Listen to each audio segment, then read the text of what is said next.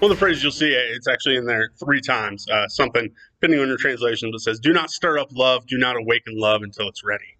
And it's an interesting idea, especially found it interesting this time reading through, though, that the context, that who is speaking it and who they're speaking it to. That it's the woman, and usually we think this whole thing is a conversation between a man and woman.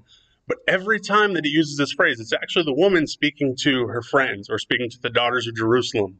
And she's telling them for a couple reasons. One, it's good advice for them. Hey, don't be in a rush. Don't be in a hurry. You don't have to settle for something. You can wait and hold on to find this true love like this woman has found. She is so in love with this man, and she's telling them to wait on that. Don't just rush off and marry any old buddy that'll take you. No, don't hurry into those things. And that's good advice. That's certainly true.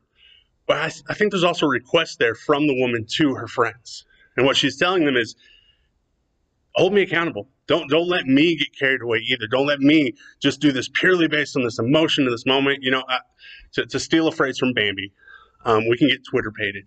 We can get lost in the emotion, especially when a relationship's new, that we can just kind of get carried away in it. And even later on, we make the emotions the basis of our relationship so often. And that can cause us real problems, because emotions, as God's word tells us, emotions kind of have some come and go, some rise and fall to them. They're not always steady. They're not always sure. He wants us to put our trust in greater things than simply ourselves and simply our feelings. He wants us to build our lives on Him, not on us, and not on the way we feel about things. You know, Hollywood loves to give us these beautiful pictures of two people who are so in love that they need nothing else in the world. And if we casually read through Song of Solomon, you can think that's what it is. Oh, these two people are just so in love, and it's so great. And it's nice to have those kinds of feelings with someone else. But the reality is that nothing we do is done all alone. That nothing we're supposed to do in the Christian life is just done just us, or even just us and this one other person. That everything is supposed to have this blanket, this common context of community, of family around it. That everything we do is supposed to be part of something bigger than just us.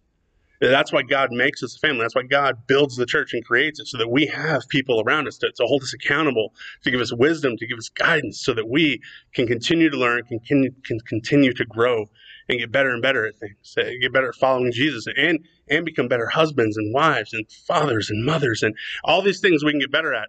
And we need other people to help us do that. We don't do any of these things on our own. We don't do any of these things in a vacuum. You know, this woman in Song of Solomon, she's asking her friends to help her. Help me not awaken love. Help me not to get carried away with this. Hold me accountable. Give me some guidance. Give me some wisdom. That's good advice for the couple that's just dating. That's new advice for the newlyweds. That's good advice for the couple that's married for 25, 50, 70 years. That we are part of a larger family. We are part of something bigger. It's not just the two of us lost in our own little world. It's great to have those Twitter-pated feelings, but there's something bigger, there's something greater that God has made us a part of. Love you guys. See you soon.